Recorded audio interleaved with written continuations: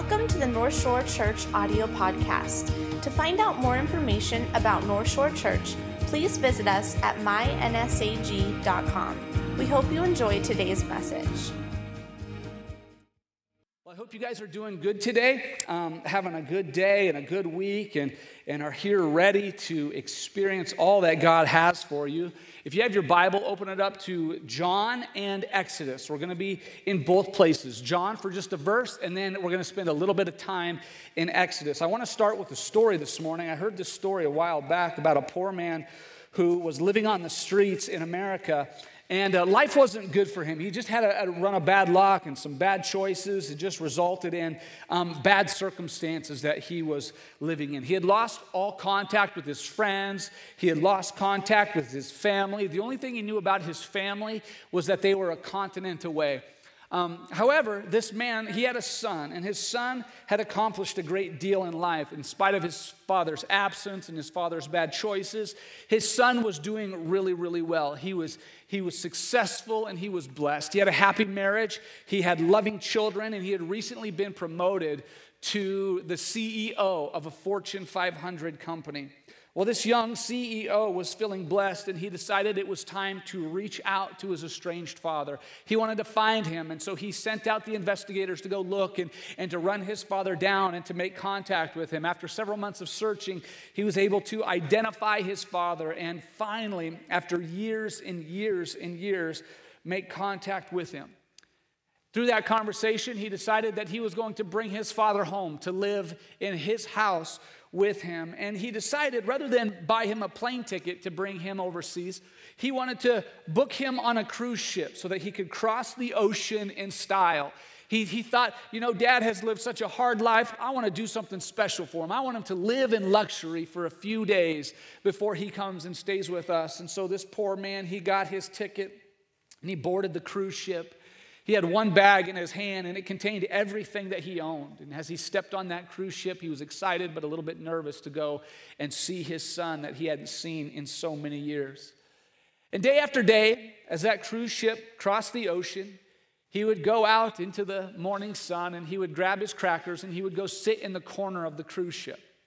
Day after day, he would ration out those crackers, and he would eat them while he was watching the other vacationers and the other cruisers.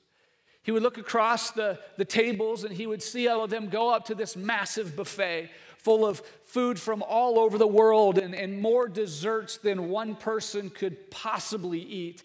And he would see them laughing and enjoying each other and celebrating. And after they ate their meal and then their dessert, they would go get ice cream and popcorn and all of this stuff. And he would sit there envious of their relationship, but also the access that they had to all the spoils of the cruise ship.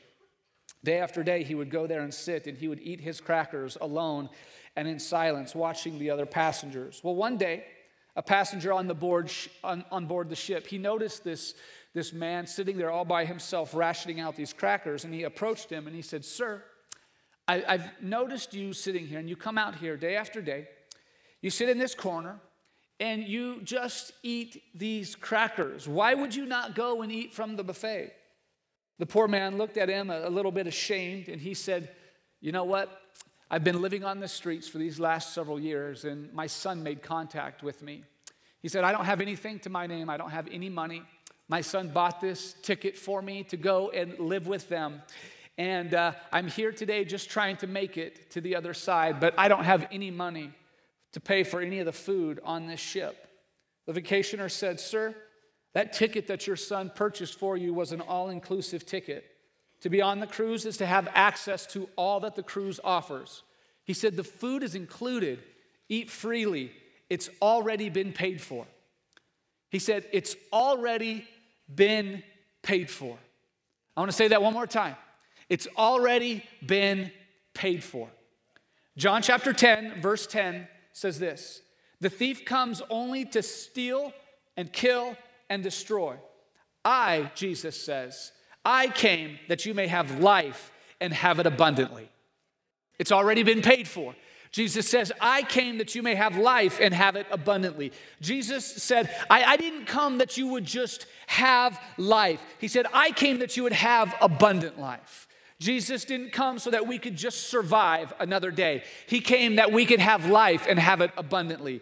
Jesus didn't just come so that we could exist, that we could just go through the motions, that we could just survive. He came that we would have life and have it abundantly. Look, Jesus didn't come. He didn't come and abandon all of the glory of heaven for 33 years to live with us on earth, to show us the way, to explain us the way, and to provide the way on the cross. He didn't come and do all of that so that we could gather in church services, that we could gather in life groups, so that we could gather in equip classes and talk about the promises of God. Jesus came so that we could live out the promises of God. Jesus came that we would have life and have it abundantly, he says. Abundantly. There are too many believers that are hunched over in the corner existing on spiritual crackers. Just over here going through the motions, and most of us are existing in this way where we're looking around and we realize that we're on the ship, right? Like we have prayed the prayer of salvation. We've committed our heart. We've committed our life to Jesus. We know that we're en route to heaven. And so we're okay that we're on the ship, but we're looking around and we're seeing other believers and other Christians living in the full blessings and the full abundance that Jesus has to offer. And we're wondering, what in the world do they have that we don't? The only thing that they have that we don't is the realization that everything that God offers, we have access to, and they've possessed it, and we're content to just eat our crackers. You see, most of us are existing on those spiritual crackers when God is offering a spiritual buffet. He says you have access to all of it. And we know that we're on the boat, and we think, I guess that's good enough. I guess it's good enough to be on the boat. And I wonder why we settle for that. I wonder why we settle for good enough when Jesus has given us access to every blessing, every promise, every victory in Scripture, and it's already been bought and paid for. I wonder why we're so comfortable with just good enough when Jesus paid for the ticket and it was all inclusive. I wonder why we're comfortable and we are willing to settle with just good enough. Because, when Jesus won the victory on the cross, when he purchased our salvation, when he won that victory, it was all inclusive. That means that as believers, we have access to every promise. We have access to every blessing. We have access to every gift of the Holy Spirit. Every gift of the Holy Spirit we have access to. We just need to possess. That means we have access to the gift of tongues and interpretation and the gift of wisdom and the gift of knowledge. That means we have access to faith that has the power to change things. That we have access to the gift of miracles and healing. We have access to all of that. Jesus said, hey, look, that is all inclusive. Once you become a member of the kingdom of God, you have access to all that the kingdom has to offer. Jesus calls us sons and daughters of God. He gave us the spirit of adoption by which we cry, Abba, Father. That means we're in the family. That means we have access to all that our heavenly Father gives. So why do we settle for less? We have access to every freedom. We have access to every victory. We have access to every redemption. We have access to every provision. So why do we settle for good enough? I wonder. Jesus says, I come that they may have life and have it abundantly. Have it abundantly. We have to stop settling for good enough. Because sometimes good enough isn't God enough. Sometimes good enough isn't God enough. We shouldn't settle for good enough marriages. We shouldn't settle for good enough Christianity. We shouldn't settle for good enough morality. We shouldn't settle for good enough freedom. We shouldn't settle for good enough joy. We shouldn't settle for good enough freedom because God came, Jesus came that we may have life and have it abundantly. He has provided so much more than good enough for us. Oftentimes, when we settle for good enough, we miss out on the abundance that Jesus has to offer. When we're okay with good enough, we miss out on all the great things, all the abundance, and all the blessings that Jesus has provided. When we settle for good enough, we're just happy to be on the boat. content to sit in the corner eating our spiritual crackers when we miss out on all the joys and the blessing that the kingdom of God has to offer. Exodus chapter 3. It's a very familiar passage. We reference this awesome. It has so much good stuff in it. God is speaking to Moses in this through the burning bush. And in this moment, he's commanding Moses to go to Egypt and tell Pharaoh to let the Israelites go. Okay? Many of you know this story. It's familiar to you. God tells Moses that Pharaoh is going to resist. He gives him a warning. He says, Moses, I want you to go to Egypt. I want you to tell Pharaoh to let my people go out into the desert and worship. But God gives God gives Moses a warning, says, he's going to resist. He's going to say no. He's going to fight against you. But God also promises Moses that he is going to do so many miraculous things. He's going to perform so many awesome miracles that at the end of this, Pharaoh is going to relent. And Pharaoh is going to eventually let the people go. And so the situation is that the Israelites had been in Egypt for 400 years, okay? They'd been slaves. They'd been held there in captivity for 400 years. They didn't go there as slaves. They went there as free men. But the Egyptians realized that the Israelites were getting too big, too powerful, too blessed, so they had to surround them and enslave them to keep them from rising up. That was the Egyptians' fear. And so they'd held them in slavery and in captivity. And Moses was given this promise from God. He said, go there and free the Israelites from their captivity. Now, this promise was good enough. This promise was good enough. And so for those Israelites to hear that God cared about them, that God was listening to their prayers, that God was responding to their prayers, and sent a man there to help free them from this captivity, they must have been thinking, wow, this is awesome. I couldn't ask for anything better than this. God's promise of deliverance was good enough. It would be like, let's say you grew up in some sort of a terrorist regime, and your entire life you've lived under slavery and oppression and physical beatings, and somebody came in and said, hey, in 2 months you're going to be completely free. You're going to walk out of this country a free man. You would be like, yes, amen, that is awesome, that is good enough. Yes? But when God delivered this promise to Moses, he gave them the promise of freedom, which was good enough. But there was a secondary promise here in verse 21 that I want you to consider, that I want us to consider. Because God gave the promise that was good enough, and then he followed it up with a secondary promise that it displayed an abundance of blessing. Look at this, verse 21. He says, and I will cause, God is telling Moses this before he goes. He says, and I will cause the Egyptians to look favorably on you. They will give you gifts when you go, so you will not leave empty-handed. Get that. You will not leave empty-handed. Every Israelite woman will ask for articles of silver and gold and fine clothing from her Egyptian neighbors and from the foreign women in their houses. You will dress your sons and daughters with these, stripping the Egyptians of their wealth. And so God promises freedom, which is good enough, and then he follows it up with an abundance promise, which is way, way more than good enough, with all of the blessings and the wealth as they leave. He promises that they won't leave empty-handed.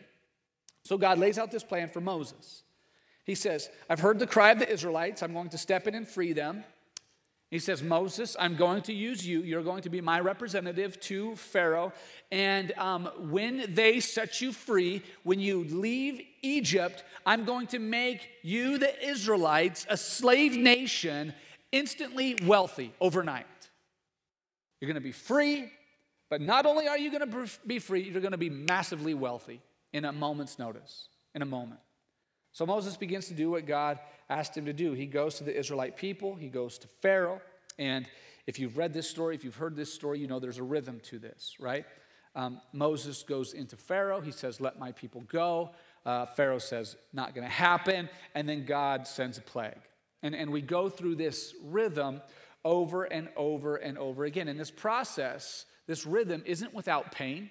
It's not without rejection, frustration, or disappointment, because as the intensity of the plagues increase, the oppression and the beatings that the Egyptians are giving the Israelites begin to increase. And the anger that the Israelites have towards Moses begins to increase, because though Moses comes in and says, hey, I'm going to be your redeemer, I'm going to help set you guys free, Moses hasn't done anything to make their life better up to this point. In fact, every attempt that Moses has made to free the Israelites has made their life worse. So the Israelites are mad at Moses, the Egyptians are mad at Moses, and it doesn't seem like anything is going very well at all. And the intensity of the plagues are increasing. God shows his hand more powerfully and more powerfully and more powerfully, and still things aren't really changing. God was making life more difficult for Pharaoh and the Egyptians. Pharaoh was making life more difficult for the Israelites, and the Israelites were making life more difficult for Moses. I can imagine that there was a point when Moses was like, man, I am just ready to be done with all of this. Everybody was amped up at that level of their breaking point. And so the situation is tense for everyone. Moses is tense. So after the seventh plague, the plague of hail, the Pharaoh kind of just has had enough. He's ready to be done with all of this stuff. Exodus chapter 10, verse 8 says this. So Moses and Aaron were brought back to Pharaoh. They were brought into the throne room. All right, Pharaoh said, go and worship the Lord your God, but who exactly will be going with you? Now there was a strategy that God gave to Moses in preparing the way for their complete freedom. He says, go to Pharaoh and tell Pharaoh that we need to march out a couple days' journey into the desert and worship God. Like he didn't come right out and say, hey, you got to let my people go. The slaves are done. We're just out of here. He says, let my people go out into the desert and worship God. You see, it was offensive for the Egyptians for them to worship God in Egypt the way that they wanted to. And so Moses says, we're going to go out into the desert and we're going to worship. We're going to go have a church service. We're going to go out and we're going to praise, we're going to sing, we're going to sacrifice, we're going to have revival services. So you need to let us go out and worship God. So we got plague number 7, the plague of hail, and Pharaoh finally says, okay, all right, I'm going to let you go out into the desert and have your worship service. I'm going to let you go have your revival services. Go worship the Lord your God, but who exactly will be going with you? Who exactly is going to this church service with you? Verse 9, Moses replied, we will all go, all of us, young and old, our sons and daughters and our flocks and herds. We will all join together in celebrating a festival to the Lord. Verse 10, Pharaoh could see what's up, right? He responded, the Lord will certainly need to be with you if I let you take your little ones. I can see through your evil plan. Never. Only the men may go and worship the Lord, since that is what you requested. And Pharaoh threw them out of the palace. So Pharaoh said, you can go and worship, go have your church services, but your kids are staying here. I mean, yeah, right. That's not happening. That's not even an option. Look, for those of you who are in this place and you are responsible for your kids, or there's people in your home and in your life that you are responsible for. Maybe they're 2, maybe they're 12, maybe they're 17, 18, but you still have some responsibility for them. If you ever find yourself in a position to improve your status positionally or financially, but it's going to hurt your kids spiritually, it may be a good opportunity for you, but it's not a God opportunity. You need to reconsider. It may be a good opportunity, but it's not a God opportunity. If you step into a place that makes your life better, but it decreases your children's ability to connect with the Lord, it's not the opportunity that God has for you. You have to reconsider. Let us never be accused of pursuing our dreams at the cost of our children's eternity. No way. When I step into God's blessings, when I step into the fulfillment of God's promises. I want my family, I want my children, I want my spouse to be so close. I want them to be living in the wake of my spiritual life that when I step, we collectively step together. Let me never get so far ahead that we abandon our children. Let us, as the spiritual leaders of our home, of our churches, never get so far ahead and move so fast that we abandon the needs of our little ones. Amen? Joshua chapter 24, verse 15 says, "But if you refuse to serve the Lord, then choose today whom you will serve. But as for me and my family, we will serve the Lord." Joshua's standing in front of the congregation, and he says, look, you guys have to decide who you're going to worship. You have to decide where you're going to place your faith. You have to decide who you're going to believe in. You have to decide who you're going to serve. And so today, make a choice. Stop living in this and maybe that, and maybe a little bit of this, and maybe a little bit of that. No, today, make a choice. You have to choose. Whatever you're going to choose, choose. He says, as for me and my house, we're going to choose the Lord. What he doesn't say is, as for me, I'm going to choose the Lord, and my kids and my family, they're going to make their choices too. No, he says, as for me and my house, we're going to serve the Lord. Joshua says, in whatever capacity I have, in whatever ability I have to choose for my family, I'm going to choose the Lord. Look, we know that I can't pray the prayer of salvation for my kids. I get that. I can't pray that I can't confess my kids' sins to God. I get that. It's an individual choice. They have to make that choice. They have to accept Jesus as their Lord and Savior on their own. But in whatever capacity, in whatever ability I have to place my kids in the position to make that decision, I'm going to do that. And if ever I get an opportunity that is going to make it more difficult for my kids to be in that position, to make that choice, I'm going to reject that opportunity because those kids are so important to us. See, Pharaoh's offer wasn't good enough, and it wasn't God enough. So Moses says, no deal, we ain't doing this. So God responds with more plagues. Locusts and darkness come. And again, Pharaoh calls Moses in for a meeting. Exodus chapter 10, verse 24. Finally, Pharaoh called for Moses. He said, go and worship the Lord. He said, but leave your flocks and herds here. You may even take your little ones with you. So a couple more plagues. Pharaoh is over it. He says, okay, Moses, whatever, you win. You win. Go, serve the Lord. Go, worship the Lord. Go, have your revival services. You can even take your kids. You can take your sons and daughters. You can take your wives. Go, all of you, go out and do your thing. And now Moses had to be thinking, like, this is it. Finally, this is it. They've been slaves for over 400 years, been living in captivity. The last couple of weeks have been the worst couple of weeks in centuries as the beatings had increased, the work had increased.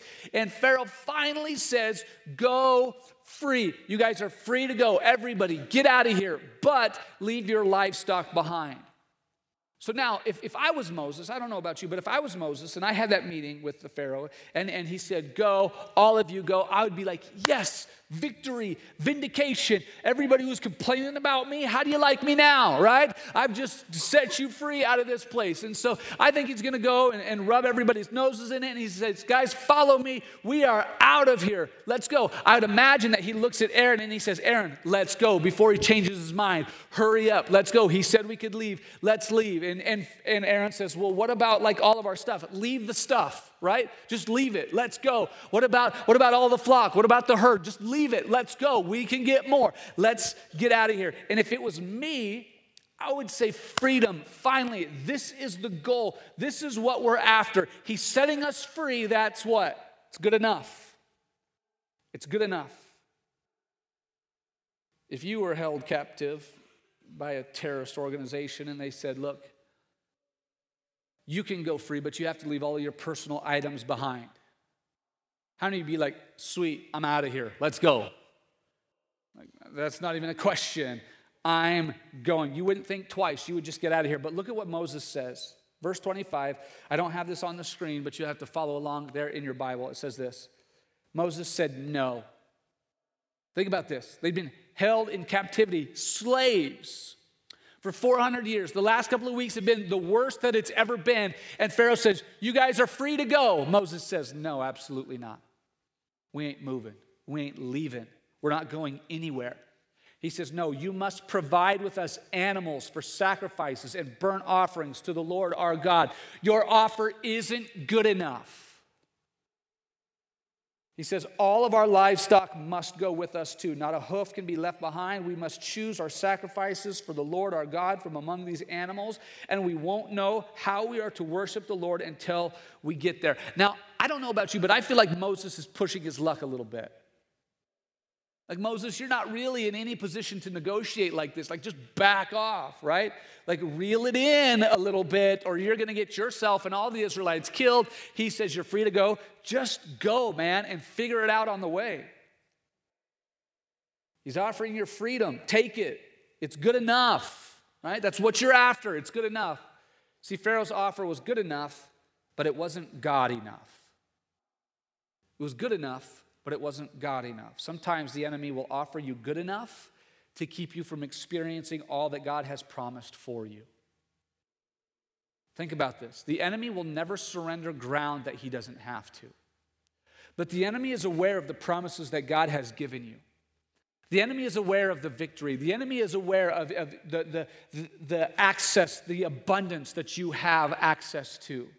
And so what the enemy does is when he raises up a standard of opposition, he will raise up a defense against you to keep you from possessing the abundance that God has prepared for you. And so he'll rise up this standard, and as you begin to step into that promise, as you begin to take ground, the enemy will oppress, but he will have to be forced back. And finally, what the enemy does, because he never surrenders ground that he doesn't have to, he will back up, he will surrender this ground, because if he can convince you to live in good enough, you will never possess the abundance that God has for you.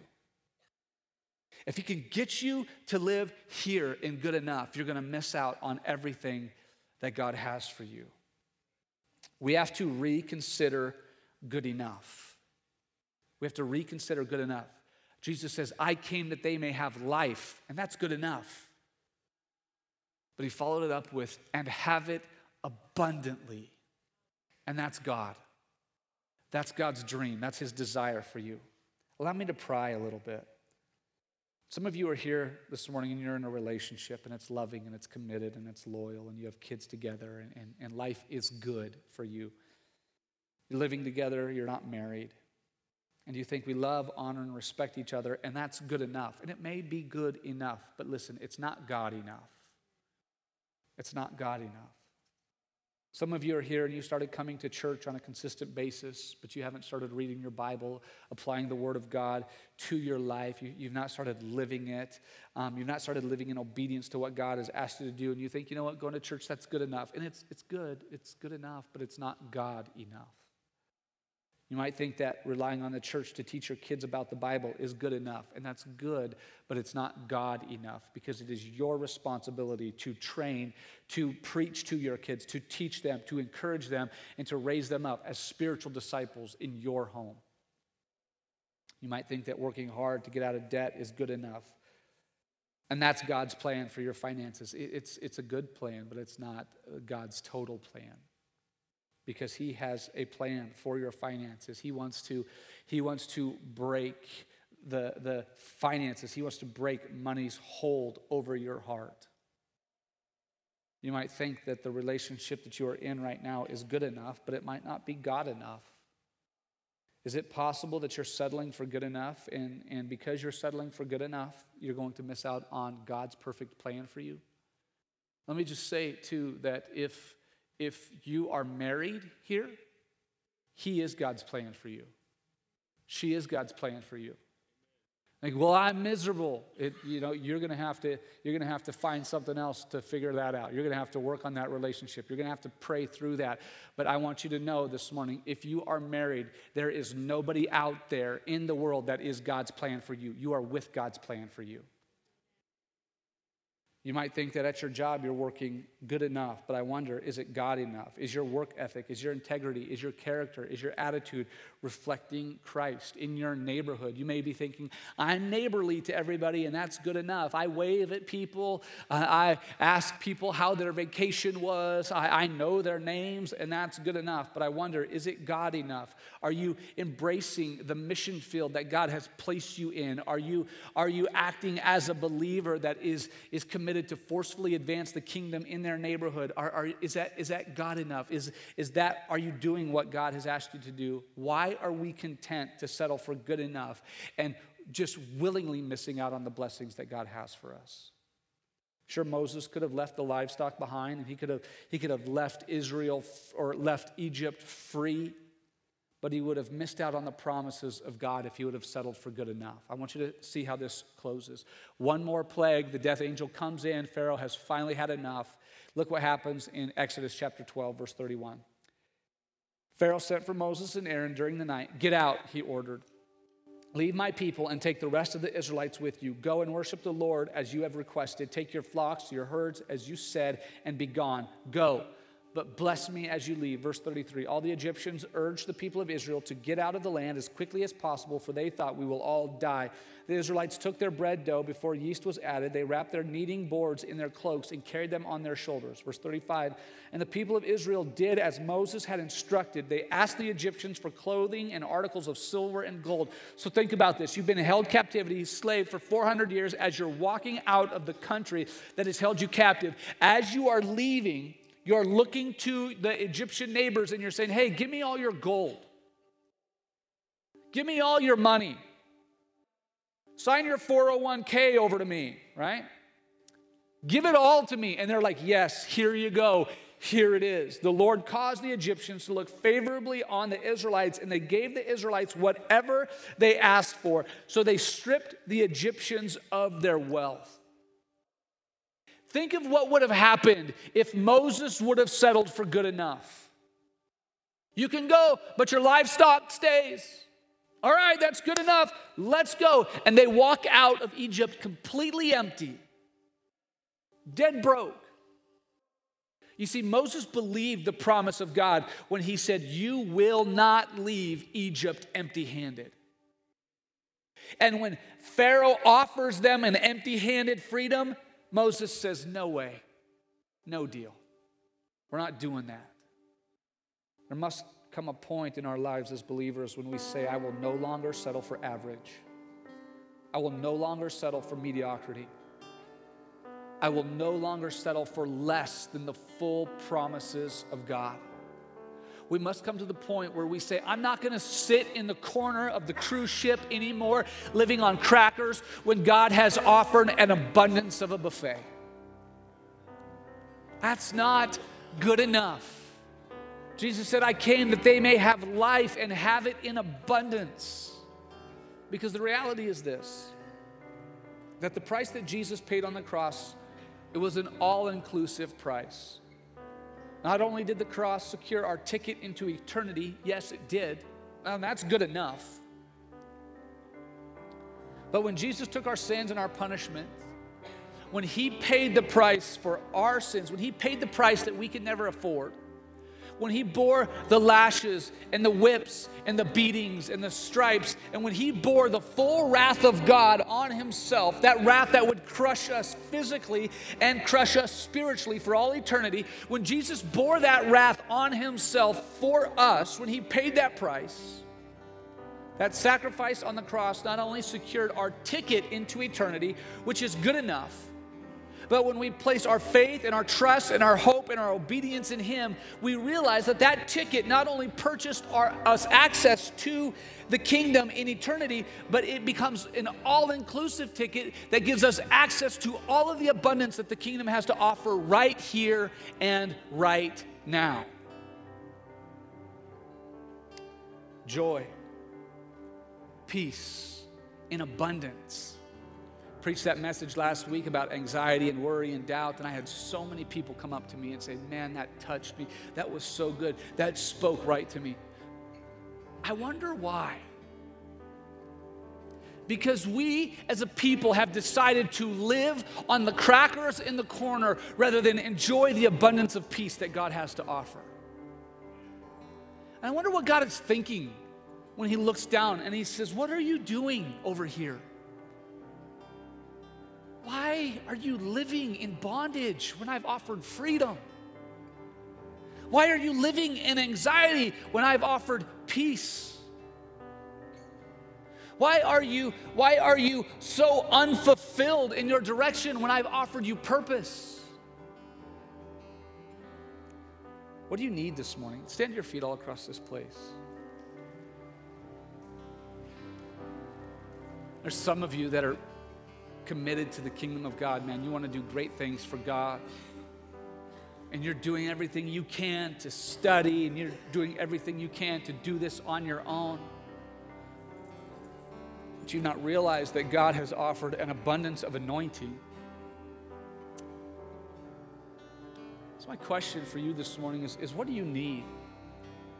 Can we just bow our heads and close our eyes all across this place? What do you need? What are you missing out on? What are you trying to survive without this morning? What do you need? Jesus said, I came that they may have life and have it in abundance. You need joy? It's available. You need peace? You need freedom? Do you need healing this morning? It's available in abundance. Do you need anointing this morning? Do you need wisdom? Do you need purpose? Do you need fulfillment? Do you need forgiveness? Do you need power? Do you need salvation? It's offered this morning in abundance. There is no limit. I came that they may have life and have it in abundance. It's time that we get up and start feasting from the spiritual buffet that Jesus has provided. What do you need this morning? What are you hungry for? What have you been living without? With every head bowed and every eye closed, we're going to take just a couple of minutes, and I'm going to invite you down to this front area to spend some time praying. But that's simply the question. Do you need peace this morning? Have you been living outside of the abundance of peace and you need that this morning? Then I want you to come. We have an altar team that's going to help pray with you. Do you need healing this morning? Then I want you to come. Do you need freedom this morning? Then I want you to come. Do you need healing this morning? Then I want you to come, even now. I want you to begin to step out from your place that you're at in your seat, and I want you to come down. And you know what? Sometimes there's just something about your body doing what your spirit is telling it to do. What do you need? Do you need peace in your life? Do you need peace this morning? I want you to come. Do you need hope this morning? Have you been existing without hope? Why would you exist without hope when Jesus has offered an abundance of it? Why would you exist without freedom when Jesus has offered an abundance of it? Are you in bondage this morning? Do you need freedom? Then I want you to come. You need salvation this morning? Have you been trying to do this on your own? Trying to work it out on your own? Trying to go through the motions on your own? And you can't do that on your own. Jesus has offered an abundance of salvation. Come and feast. I hope you enjoyed today's sermon. If you have any more questions or want to find out more about North Shore Church, please visit mynsag.com.